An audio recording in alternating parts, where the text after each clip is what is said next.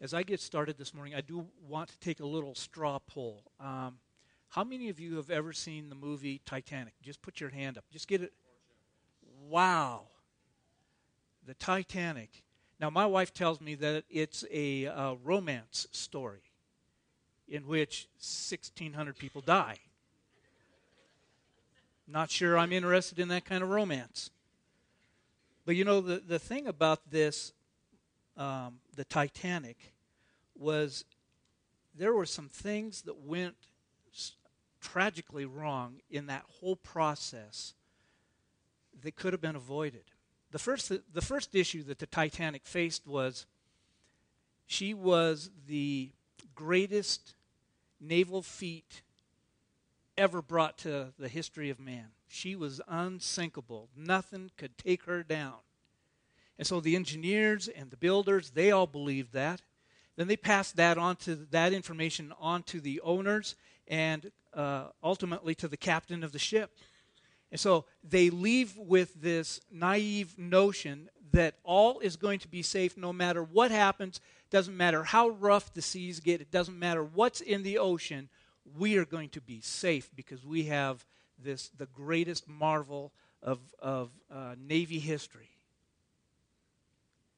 That was kind of futile and foolish thinking. The second thing that went wrong when the ship went down is they had 18 life rafts, lifeboats. And those 18 lifeboats could hold 100 people per boat. The problem is that when those boats hit the water, they were either a little more than half full or just half full. And there are thousands of people in the water crying out to be rescued. And what happened was that many of the passengers in the water were crying for help, but their cries went unheard. Many of those little raft or those lifeboats were manned by crew members. They were the ones at the oars directing the boat, where it would go and what it would do. But a lot of the crew members were unsure about what they should do. And so they would ask if we should go and help the people who were in the water. And just about every boat said no. In boat number 2, the fourth officer, Boxhall, asked the ladies, shall we go back? They said no. So boat 2 drifted less than 300 yards away while the anguished cries from the people in the water drifted across the icy waters with no response. On boat number 6, the situation was reversed. The women begged Quartermaster Hitchinson to return, but he refused, painting a vivid picture of overturning the boat. The women pleaded as the cries grew fewer and fewer. Of the 18 boats, only one boat, boat number 14, returned to help. But this was an hour after the Titanic's sinking, when the thrashing crowd had thinned out. The personal drama of the sinking of the Titanic is a parable of a world gone wrong. Fallen humanity is adrift on an unfriendly sea, alienated, unable to help one another, despite some kind of covert individual attempts. The wrongness of everything points to the fundamental of problems of the problem of peoples estranged from each other and from creation by sin. It's a picture of a world desperately in need of reconciliation, the harmony and the righteousness it brings. Even apart from the terrible story of the Titanic, there is no doubt that the world is in need of reconciliation. Man is profoundly alienated from God now as he has ever been. Ever since Adam and Eve sinned, we are as much alienated today as we have ever been. At this time of the year, we're going to celebrate Advent, which is the first coming of Christ. There's a second Advent that's going to happen, and that is really good news for all of us, to know that Christ is coming back. But Jesus, in his coming, he provided the first step of being reconciled to God, so that there was hope, so that we aren't just drifting out in the open sea with no one to help us, with no one to look out for us, with no hope. Jesus is the one who brings reconciliation, and reconciliation is the lifeboat that he puts out into the water to catch those who are adrift with no hope. As we have been going through Paul's letter to the Colossians church, he deals with this issue in a very direct way. He doesn't beat around the bush. That's what I love about Paul. He comes straight at it. And he deals with our alienation from God. So if you have your Bibles, you can follow along. Turn to Colossians 1:19 through 20. We're going to look at a few verses after that too, but Colossians 1:19 is where we're starting. And here's what it says. For in him, that's Jesus, all the fullness of God was pleased to dwell, and through him to reconcile to himself all things, whether on earth or in heaven, making peace by the blood of his cross. So, Paul's making the case here against those who say that, yeah, Jesus is a good guy, and he's a good starting place, but you need to have more. He's addressing this thing straight on, because they're saying that Jesus is a good teacher, but he's not everything, and you need to come to us so you get to know more of what you really need in order to be a really spiritual person. And what we're looking at this morning is how Paul directly attacks that notion, because he says the phrase there, all the fullness of God, is where the identity of Jesus comes to us as being God himself. He is the most prominent phrase in Scripture to identify Christ. Here, when it says fullness, it means the totality of divine power and attributes is in Christ. It is more like whole fullness, or the full fullness. Or in other terms, for us to really get a good grasp on it, Jesus is the exhaustion of God himself. There's no more to get out of it. It's completely filled into Christ. And this fullness wasn't something that Jesus received at his baptism. You remember the story when Jesus went down to the water and had his cousin John the Baptist baptize him, and the Holy Spirit descended upon him like a dove, and a voice from heaven, his Father, said, "This is my Son with whom I am well pleased. Listen to him." We might think that that's when the fullness of God came in on Jesus, but that's not when it happened.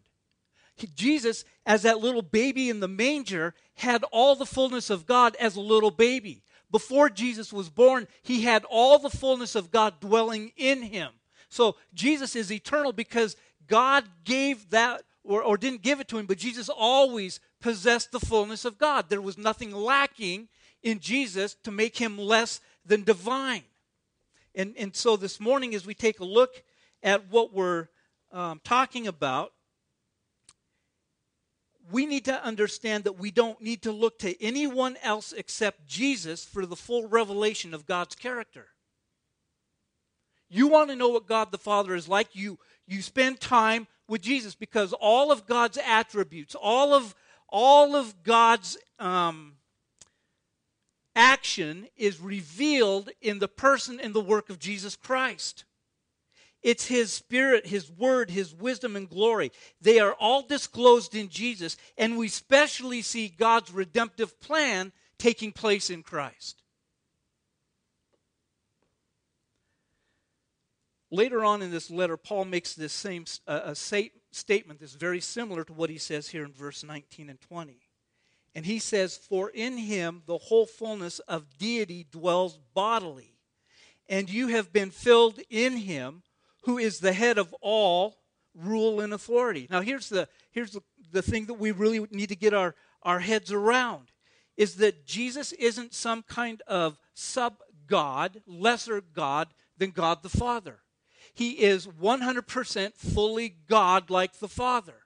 There is nothing lacking in him in ability, in might, in power, in majesty, in glory. Nothing lacks in Jesus that the Father has. Everything that the Father has, Jesus has. By the way, whatever Jesus and the Father have, so does the Spirit have. And the Spirit is the one who God has given to us so that we can live this life out to the full extent that God's called us to live it out. I want you to take a look at the word. It says to dwell. The fullness of God, to dwell in Christ. That dwell word is very important, is as important as fullness. It means much more than merely to reside somewhere. I dwell in my house. You dwell in your homes. We reside there, but we don't spend all of our time there. And by the way, sometime you might sell your house. Who knows? It's not the permanent. We call it our permanent residency, but it's not that permanent. One day, you will leave that home. You're either going to walk out the door or they're going to carry you out in a stretcher, but you will leave that home. And so the word to dwell that Paul uses here, it means to be at home permanently. This fullness was not something added to his being that was not natural to him, but it was part of his essential being, as part of his very constitution. That is, that it is permanent. It won't disappear. It's not going to go away. It's always there. It has always been there. It always is there, and it always will be there. That's why Jesus is eternal.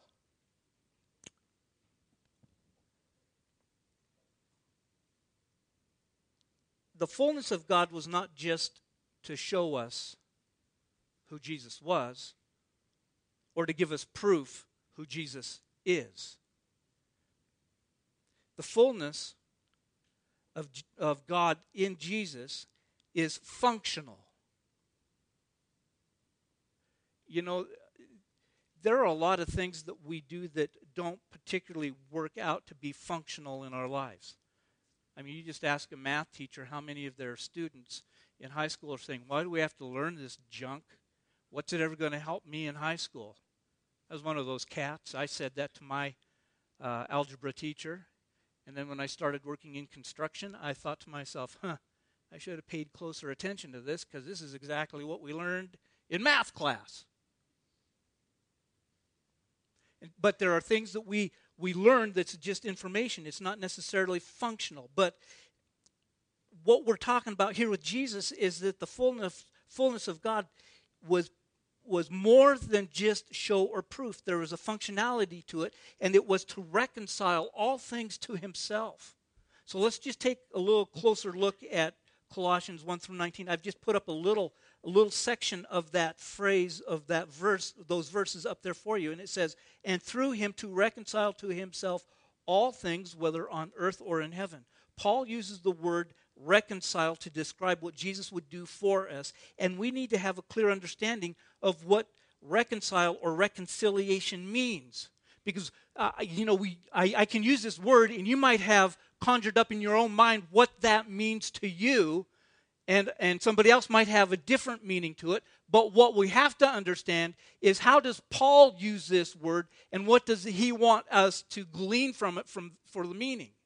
And so the meaning of reconcile, the root idea is change of attitude or relationship. Jesus is going to reconcile us to God so that we have a change in our attitude and our relationship towards God. There is a natural estrangement or alienation between God and man, which was the byproduct of original sin. You see, understand, I want to just go back. I'm going to go back to the beginning. That's what Genesis means. And Adam and Eve disobeyed God. Disobedience is sin. And when they disobeyed God, that disobedience alienated them from the relationship that they had previously had with God. It was gone. It was wiped out. It was never to be the same again. God made a promise to them. He said, if you break this one law, don't eat from this tree, if you disobey me in this, it's going to be the death of our relationship, which is what happened. We were alienated then from God because of Adam and Eve. And that alienation is in every single person who has ever walked the planet. Every sin that we commit is against God first and foremost. And by our nature, we are enemies of God. You may not think of yourself as being an enemy of God. You may have never thought of yourself as, I'm an enemy against God. But the Word of God tells us that if we're not with God, for God, then we are against Him. There is no middle ground on this. There is no place in the Bible that it tells us that you can be neutral about your decision on Jesus and God.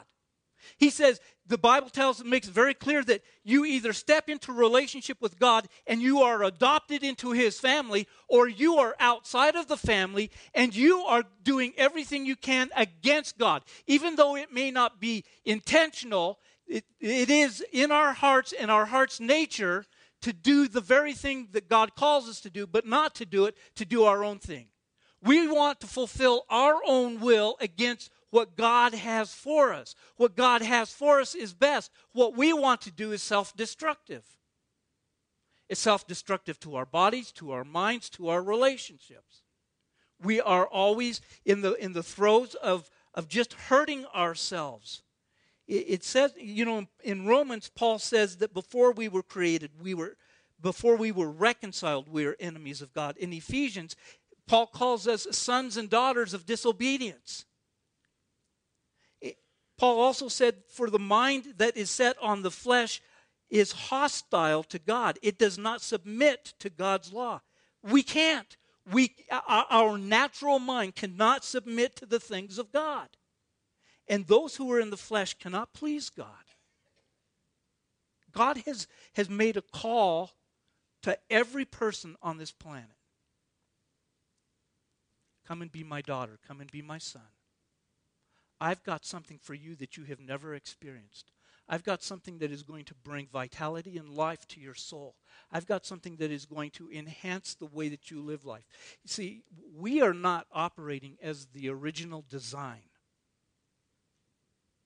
When God created Adam and Eve originally before they sinned, it was perfect. Everything about them was perfect. The way they thought, the way they talked, the way they acted. They didn't sin. They didn't say mean things to each other as husbands and wife. They didn't treat animals with cruelty. They didn't do anything out of the order of which God made them, but God did give them a will. And in that will, He said, because if you have this free will, you will be tempted to take of this fruit and eat of it. And I'm telling you, don't do it, because that is going to be bad. It's going to be bad, not just for you, but it'll be bad for every generation that comes after you. Because what will happen is that in that process, I don't know how it happened, I don't know how it came about, but in that process, as Adam and Eve disobeyed God, there was something that went horribly wrong in our DNA. Every single person's DNA has been screwed up since then. And we have this propensity to disobey God at every turn.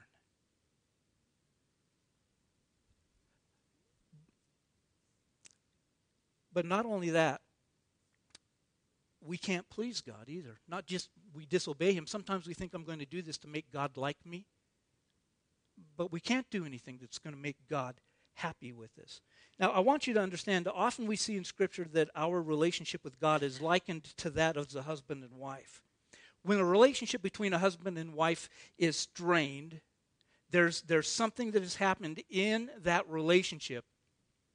First thing that happens is communication breaks down. They're not talking to each other. They might sit at the table and have a meal together. They may bump into each other as they're working through the home. They may drive somewhere together in total silence. But there is no communication going on, because that communication, because of the strain in the relationship, has dissolved down just to the basic animalistic grunts. Would you like some peanut butter with your bread? You want coffee? You want me to get the groceries in for you? Whatever. We boil it down. I mean, we have no more communication going on because we're just kind of being, nasty to each other. Instead of saying, no, that'd be great if you got the groceries in for me. It's like, yeah, do whatever. I can get them. And that's what happens when a marriage relationship is really strained. Communication breaks off. The next thing that happens in that relationship, when communication ceases to flow, intimacy is terminated. When you are at odds with your spouse, and you go, probably I should give her a hug today. You go to give her a hug, it's like hugging a porcupine. It hurts. It's not fun. And the intimacy in the relationship absolutely is terminated. There's no touching, there's no hugging, there's no kissing, there's no holding hands. None of it. It's just gone. And what you become is dysfunctional roommates. And after that happens, after the intimacy is dissolved, then resentment starts to build. All of us have one of 5 major love languages in our life. I try to remember these all the time, but my memory's not that good. But one of those major love languages is meaningful touch. And the person who has meaningful touch in their life as their love language isn't getting meaningful touch from their spouse. What the spouse is saying to him is, not only am I mad at you, and I'm not going to talk to you, and I'm not going to be, cozy with you, but I don't even love you. Because if you're not touching, the other person is saying, this person doesn't love me because they're not touching me. When all that stuff happens in the relationship, the home itself is a shambles. Everything may be in place inside the home, but it is no longer a home. It is no longer a place of love. It is not a house where peace and harmony and love dwell. It becomes just a dumping station. We dump our clothes there. We dump our groceries there. We spend a lot more time outside or with our girlfriends or with our guy friends, and we're just doing all this stuff. That's what we know for those of us who have been married. I don't know anybody who has not been down that path, maybe not to the full extent, but the bottom line is that if that goes on long enough, the marriage dissolves. But let's just back it up. Instead of the marriage dissolving, someone takes the first step and confesses sin and makes things right, and the couple is reconciled. That's the word that is used, Paul uses for husbands and wives to be reconciled. They come together. But as they come together, there's more, because when we think about being reconciled to God, we think we're at peace with God. But there's far more to it than that. Because as a husband and wife are reconciled, there is peace in the home again. But then there's also meaningful communication that's going on all levels. Intimacy is restored within the relationship. And they love just to be in each other's arms and spend time with each other. Communication is reestablished. Intimacy is restored. And there's a joyful understanding that's built into the relationship where we start to work in harmony with one another. It goes far beyond just making peace and being at peace with each other and being okay being in the home. It creates this uniqueness called marriage. That's the picture God wants us to have of his relationship with him. Oftentimes the Bible refers to us as the body of Christ as the bride of Christ. He is our husband. We are the bride. He wants to have this intimate relationship with us where there's great communication between us and him, where there's intimacy on a level like we've never known before, where we find peace in our hearts and in our lives. We've got all this stuff going on. And that's the picture that he wants to have. But there's a difference between human reconciliation, person to person, and reconciliation between person and God. Because the reconciliation between a husband and wife or a person and a person, it means that someone has to take the first step. Because I've never met in a single case in my whole life dealing with married people or other relationships where there is a totally innocent person in the conflict. And so both parties have to come to the place where they are seeking to be forgiven. In our relationship with God, we are at enmity with God. We are enemies of God. We are hostile towards God. And we don't make that step towards God. The reconciliation from God is an explicitly one-sided process. In other words, He does all of the work and all we do is respond. To be reconciled with God means God did everything for us.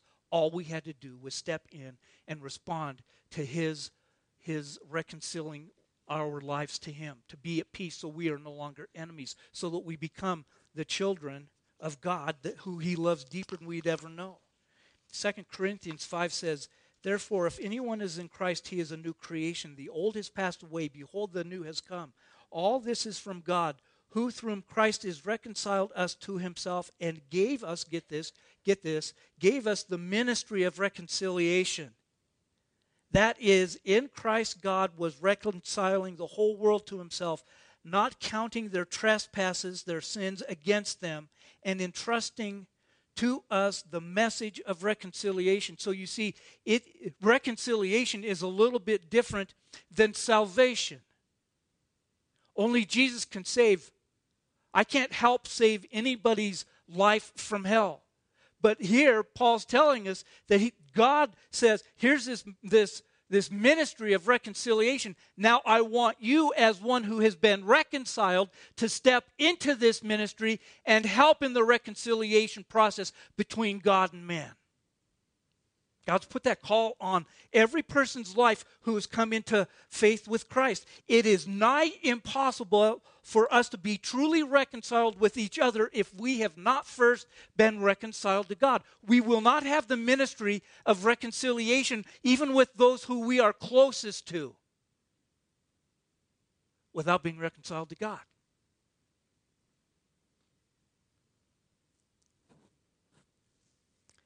That is this ministry of reconciliation is that, I said it earlier, it's like the lifeboats off the Titanic. And instead of having a number on the side of the boat, it says, reconciled by God. And that boat can only be produced through the work and the person of Jesus Christ. But He gives us that boat of reconciliation, and He places us at the oars with one or two other people, and He says, now go out on the icy waters of the cold Atlantic and find the people who are dying and in desperate need of help, who need to be rescued, whose lives need to be transformed. And we have a choice, because we're sitting at those oars just like the people at the Titanic. We have a choice to start looking and rowing our lifeboat to those who are dying. And we can row that boat, and we can pick them up, and we can help get them into the boat. Get them out of the water where they are going to die for sure. Or we can take our boat, and we can go, it looks really scary out on the ocean. I think I'm just going to row over here by the shore because it's safe. If it flips over, at least I can get up and walk to the beach. We get scared. But God's given this to us, and what He gives to us, He is not going to allow us to fail at. He is going to, that's why we have the Holy Spirit, is to empower us to do those things. We have the boat of reconciliation. God sends us to rescue, but He saves. How'd you say it this morning, Matt? Domino's delivers, but Jesus saves? Yeah, something like that. Jesus is the one that saves. Now, I want you to understand about these verses 19 and 20. Because we look at that and we think that God has this thing where He's going to reconcile humanity. But that's not what that verse says. That verse says that God is going to reconcile all things to Himself. All things. So what does that mean for us? Romans 8, Paul does a magnificent job in Romans 8 of telling us what that looks like. It says, "For all creation is waiting eagerly for the day, the future day, when God will reveal who his children really are." Creation is looking to us to find out who we are. Understand that. I don't know how to explain this because it's kind of like, you guys might think I'm a little bit goofy. Well, you already think I'm a little bit goofy, but you might think I'm more goofy than I really am. But I'm telling you right now that the trees, the rocks, the sea, the oceans, the elk, the deer, the fish, all that stuff recognizes God's children. I don't know how that happens. I've tried to talk to rocks before, and I've got no response. And I've just, as I look at what God does, it says here that all creation is waiting eagerly for that future day when God will reveal who his children again really are. But then it says, against its will, that is creation, all creation was subjected to God's curse. When man sinned, it wasn't just an effect on man. We were affected by sin, but the earth was infected by sin. The whole planet, the whole universe. It's not just the planet. All of the whole universe, every star, every meteor, everything in the solar systems has been infected by the sin of Adam and Eve. And what he says here is that the creation has this eager hope. Creation looks forward to the day when it will join God's children in glorious freedom from death and decay. For we know that all creation has been groaning as in the pains of childbirth right up to this present time. Now, what I'm going to tell you right now is a theory that I am presently working on, have been working on for a little while, but a bunch of my pastor friends and I have talked about this theory. And let me tell you what a theory is. It's something that I haven't taken the time to prove yet. Someday when I have some more time, I might go after this. But stick with me and follow along. So here's my theory.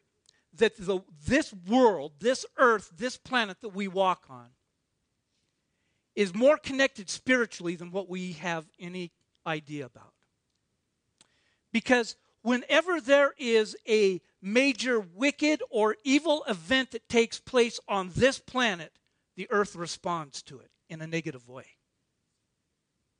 I was talking to Pastor John about that just this week because he was in Indonesia. You were in Indonesia when the tsunami hit? You were in stateside. But we talked about the tsunami that hit Indonesia. And what he said is that in that area where the tsunami hit the worst, is there was a major murder and persecutions of Christians, of Christ followers, that was unprecedented. The blood of God's children was being spilt all over that land. And out of that, the Indonesians, whether they were Christians, Christ followers, or Muslims, or anything in between, believed that was the earth responding to that wickedness, that it couldn't take it anymore, and whether it was God telling the waves and the earthquake to hit and wash all that out and to show some kind of judgment, or whether the earth itself just naturally did it because it is so connected to God, it washed in and washed everything out. And for the next couple of years, the believers in Indonesia, in that area, had freedom to share Jesus like never before.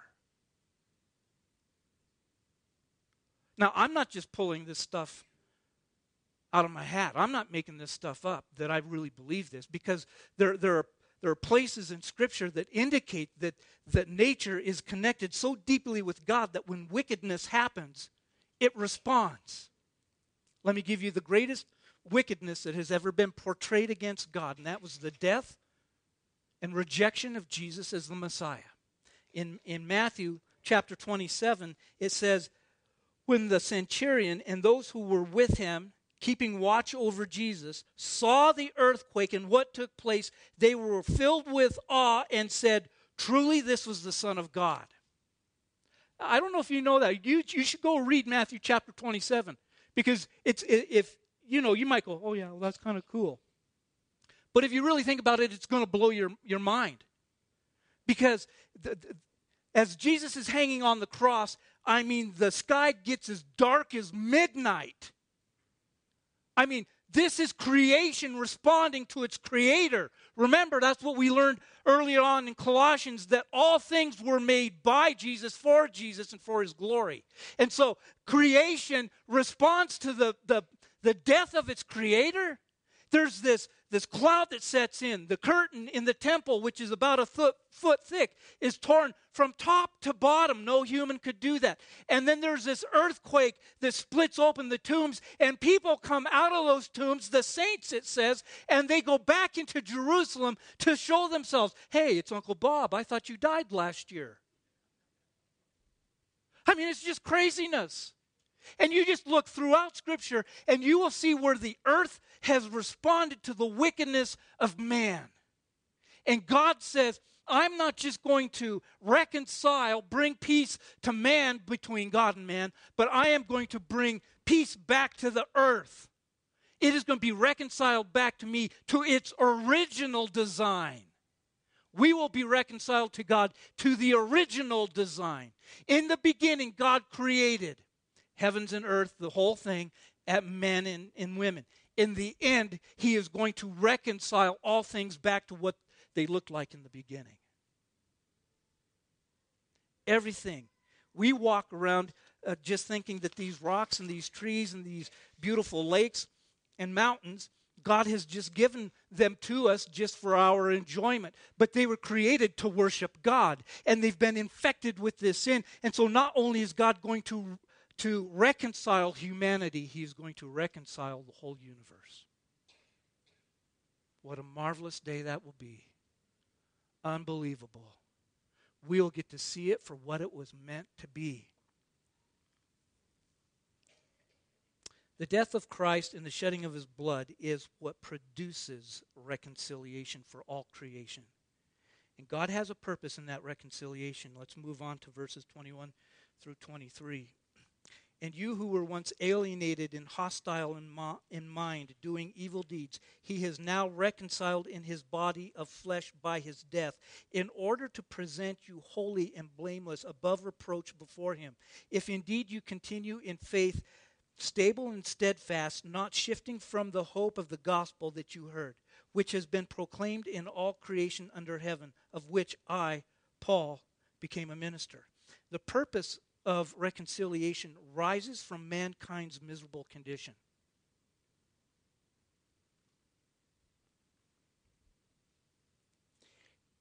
You might go out and have your friends who are not Christ followers. They probably might not even give a thought about who Jesus is and what he has done for them or for us. They may even be hostile against the name of Jesus, which shouldn't surprise any of us because Jesus told us that's what was going to happen. He said, hey, if you're going to be my follower, well, it's not going to be easy street. It's going to be hard. But don't worry, I'm going to be with you through the whole thing. We go like, okay, yep. I didn't know it was going to be this hard, but you promised you're going to be here. I'm trusting you to take me through. But here's the thing is that you might look at those people who are not walking with Christ, and you look at their lives, and you go like, well, how come their life is so easy? It seems like they're blessed and I'm cursed. It seems like every time they do something, they get wealthier. It seems like every time they're engaged in something, people love them deeper. It seems like they have more friends than I do. It seems like.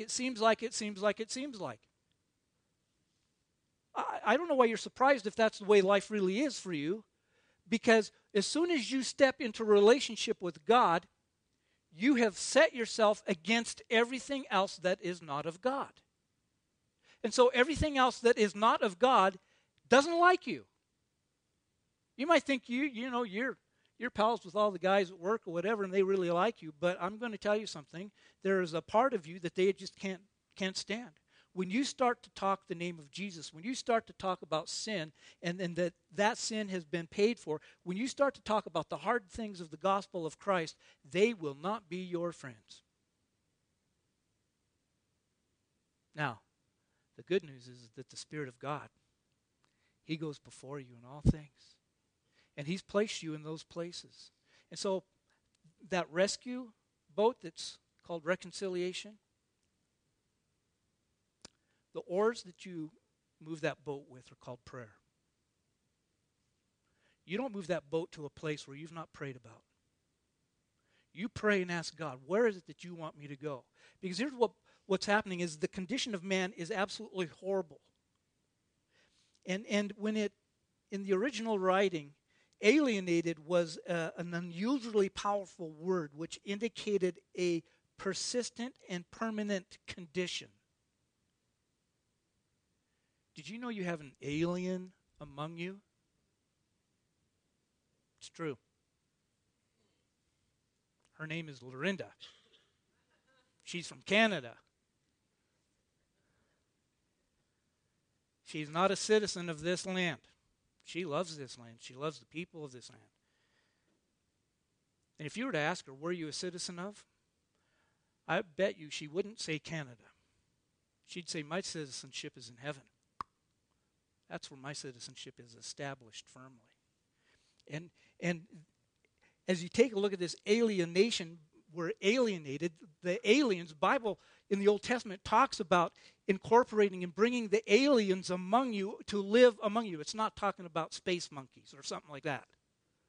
It's talking about those people who did not belong originally in the nation of Israel, God's chosen people. People who are looking at Israel and going like, I like those people. I think they've got something going on. They love God. I want to love God. So they come to join in. And God says, include the aliens and call them brothers and sisters. That's what God does here with us, because we were alienated, never to be a part of God's thing. We are hostile towards God, doing evil deeds. But now He has reconciled us. And Paul uses this phrase, the body of the flesh by His death of Jesus. Because he's dealing with a specific issue of Jesus not being God, but He is.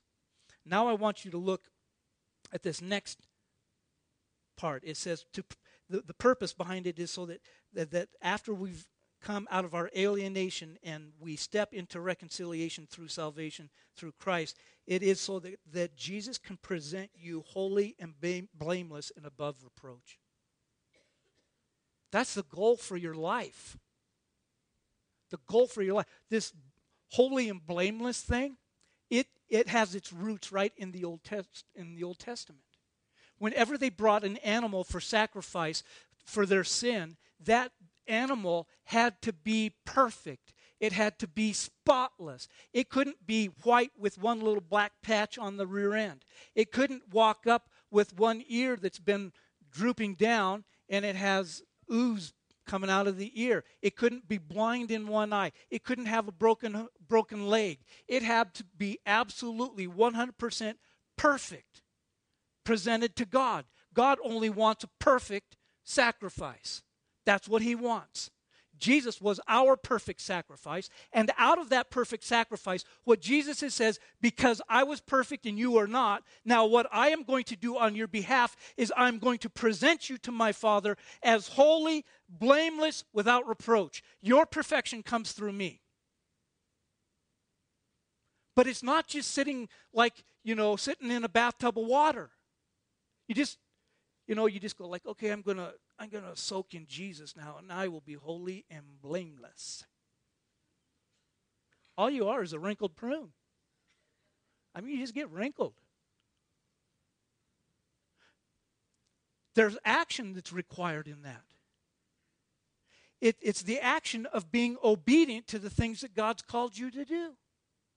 God's placed the reconciliation lifeboat in your driveway on a trailer, and He says, go rescue.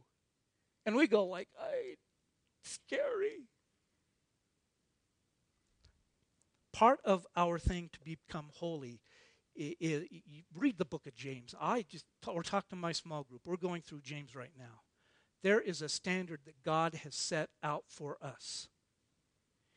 And God's not going to lower His standard. He's not going to wink at our sin. He is not going to say, it's okay, they didn't mean it. He's saying, I want you to be holy. I want you to be blameless. I want you to be without reproach. And that's in every aspect of our life, from the way we work, from the way we raise our children, from the way that we operate within the confines of the body of Christ, in every aspect of our life. You see, what sunk the Titanic is they compartmentalized the Titanic. And they said all these compartments are going to keep it, if something happens, the rest of the compartments are going to keep it afloat. But that's not what happened. The compartments sunk the Titanic. And when you compartmentalize your life, you will sink spiritually. All of it belongs to God. The last thing here that Paul says is, if indeed you continue in your faith, stable, steadfast, not shifting from the hope of the gospel you heard. Paul's not saying, I hope you make it. Good luck. You've come to Christ. Good luck. Hope you make it. Maybe we'll see you on the other side. Maybe not. That is not what he is saying. The idea behind it is this. If you stand firm, and I'm sure you will be presented to the Father holy and blameless. Because, not of anything you've done, but because of the person and the work of Jesus in your life. And the continuing work of sanctification, that's holiness, of the Holy Spirit in your life. The gospel does not work like magic. Our faith journey requires three things. It requires our mind, our heart, and our will to be involved. Our mind must feed on Christ and His Word. Our hearts are to focus on Him in love. And our wills are to take their practice and pattern from Him and step out in obedience and do what God's called you to do.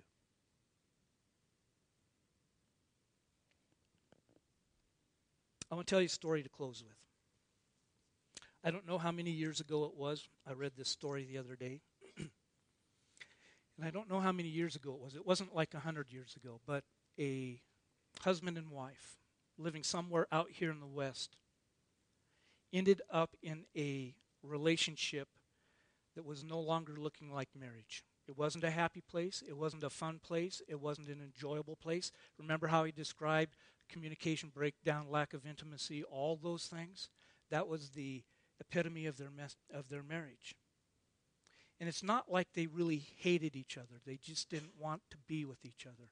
So what they decided is they were going to separate from each other. And so they separated, and they left the town they lived in, the city they lived in. The woman, she went out east, and the husband went out to the west coast. About 1.5 to 2 years after he had left his wife and had no communication with her in that whole time, the man decided that he was going to go back to the city where he and his wife had resided earlier. And he went back, and he went down to the floral shop, and he bought a bouquet of flowers. And then he took those flowers out to the cemetery where he and his wife had buried their son, young son. He was dead. They buried him. That was probably the cause to the breakdown in the marriage. When something tragic happens like that, it's either going to make you better in God or it'll make you bitter. And it made them bitter. And so he came and he's standing at the grave site of his son. And he took the flowers and knelt down on one knee and placed them on the headstone. He was standing there for a few minutes, and all of a sudden he heard a noise behind him in the grass. And he turned around and looked, and it was his estranged wife. His first instinct was to walk past her and say nothing and do nothing. But the Spirit of God stopped him, and he looked her in the eyes, and through his tears, he saw her tears. And they came up together, and they stood at the foot of their son's grave. And what happened next was only by a miracle of God is that they were reconciled. Here's what I want you to get. It took the death of their son to reconcile them. It took the death of God's Son to reconcile us. It cost dearly our reconciliation. And so this morning, Jesus can't just be prominent in your life. He has to be preeminent. He reconciled you from a life of death And because of his preeminence, he has made peace with the Father on our behalf, not on something we could do. And that was through him dying on the cross and shedding his blood. And that's called reconciliation. Our world that we live in now has left baby Jesus in the manger. And there's some people that are trying to kick Jesus out of the manger and put Santa Claus in it. And they may not even think Jesus is a good place to start, but there are other people who think that Jesus is just a good place to start on your spiritual journey. But he's much more than that. The truth is there's no one else who can make peace for you or change your attitude or change your hostile mind. There's no one that can rescue you from the ills of this life. And if you have known the reconciling power of Jesus in your life, then the call to you is holiness. Be holy as God is holy. Walk in his word. Live it out every day, because when you do that, you bring to this world something that they're looking for, and that's hope. And Jesus is the only one that brings hope. Those of you, I don't know everybody here this morning. Some of you may have understand the whole process of knowing about God and knowing about Jesus, but you've never been reconciled. You have never accepted the reconciliation of Jesus to change your attitude, your heart, your mind, your will to be in line with God. If you've not done that, today's the day. Today is the day of salvation. All you do is just say, you know what, God? I'm one of those guys. I'm not for you, so that means I'm against you, and I want to be for you, and I know my sin's the blockage. So just forgive me my sin and help me to step into this relationship with you. You do that, and you are in. Right in the middle, getting a big old hug from the trio, Father, Son, and Holy Spirit. And they're going to smooch you all over your face, and they're going to pinch your cheeks, and they're just going to love all over you. And you're just going to know that God is real.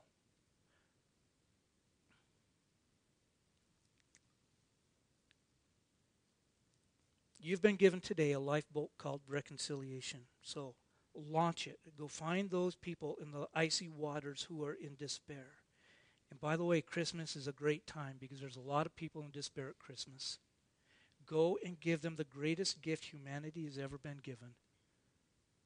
Reconciliation through Jesus' blood. Amen?